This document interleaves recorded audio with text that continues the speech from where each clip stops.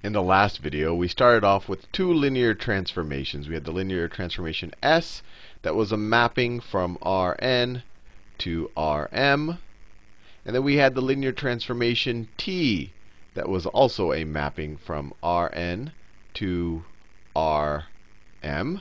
And we defined the idea of the addition of these two transformations. So S plus T, this transformation of x, we defined as being equal to S of x, this vector, plus t of x. And of course, this will be in this input is still from Rn, and then each of these are vectors in Rm. If we add two vectors in Rm to each other, we get another vector in Rm, because Rm is a valid subspace. It's also closed under addition. So this is still a mapping. So S plus T is still a mapping from Rn to Rm.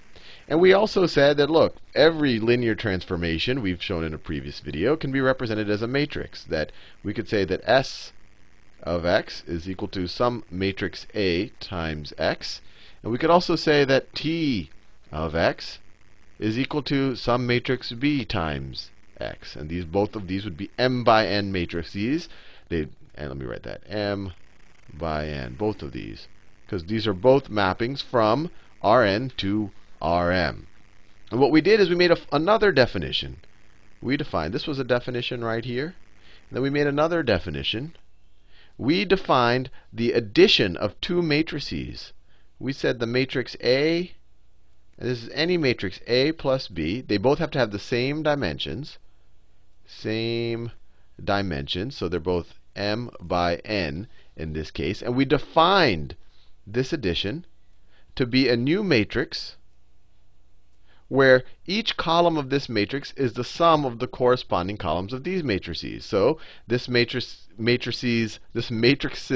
first column will be the sum of A's first column and B's first column. So A1 plus B1. The second column, I'll do a little line here, is A2 plus B2.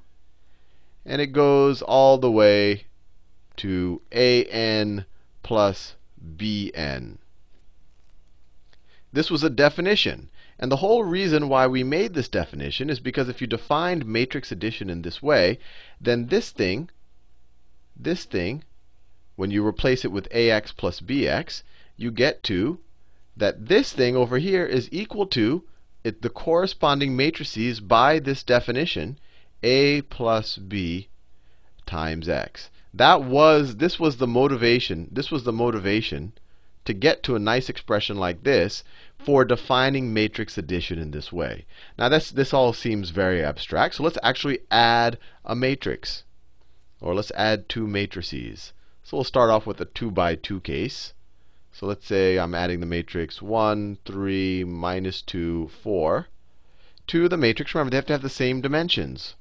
To the matrix 2, 7, minus 3, minus 1. What do we get? Well, by definition, you just add up their corresponding columns. You add up the first column. When you add up the corresponding columns, what happens when you add up two columns, two vectors? Well, you just add up their corresponding entries. So essentially, when you add up two matrices, you're just adding up all of the corresponding entries. I'll talk about it in this way, just because that's how I define it. But they're all equivalent. So the first column in this matrix right here is going to be this column plus this column. So it's going to be 1 plus 2. Let me write it like this: 1 plus 2. And then minus 2, minus 3, minus 2, minus 3. And then the second column, that one right there, is going to be 3 plus 7, 3 plus 7, and then 4 minus 1, 4 minus 1. And so this will be equal to 3, 10, minus 5, and 3. Just like that. And notice, even though the definition is I'm adding up corresponding columns, but what in effect happened? Well, I'm just adding up the corresponding entries. I added the 1 to the 2, the 3 to the 7, the minus 2 to the minus 3, the 4 to the minus 1. It's that straightforward. Nothing fancier than that. In fact, we could have rewritten this definition. We could rewritten this definition if we say that the vector or the matrix A is equal to, A11, A12 all the way to A1n. And then if you go down, this is A21 all the way to AN1. And then you go all the way down there to ANN. We've seen that before. And then the matrix B, just by the same argument or by a similar definition, is this is B11. That entry is B11. That's B12 all the way to B1n. This is B21, second row, all the way down to Bn. Oh, sorry, this is M. We have M rows, so this is Mn. So this right here is Bm1. This would be Bm2, all the way down to this is Bmn. Right there. I want to be very careful. These are M by N matrices. So this row down here is the mth row in both cases. But we could redefine our matrix, or another way of stating this matrix addition definition is to say, look, if I'm going to add A plus B, I'm just going to add up the corresponding entries. So this entry up here is going to be, do it in a different color, is going to be A11 plus B11. This one's going to be A21 plus B21, all the way down to AM1 plus BM1. And then this is going to be, of course, A12 plus B12, all the way to A1n. Let me scroll over a little bit. All the way over to A1n plus B1n. And then all the way down to Mn plus Bmn. These are equivalent definitions. This takes a lot less space to write in. I felt comfortable doing it because we've already defined vector addition.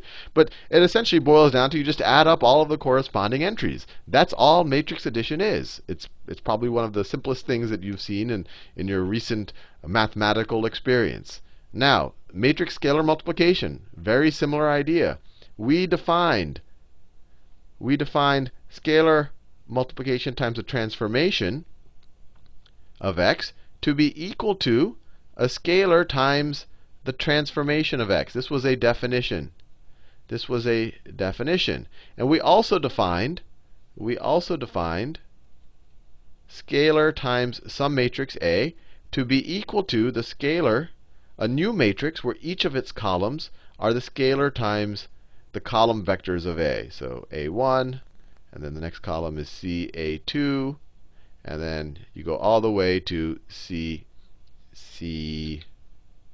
CAN.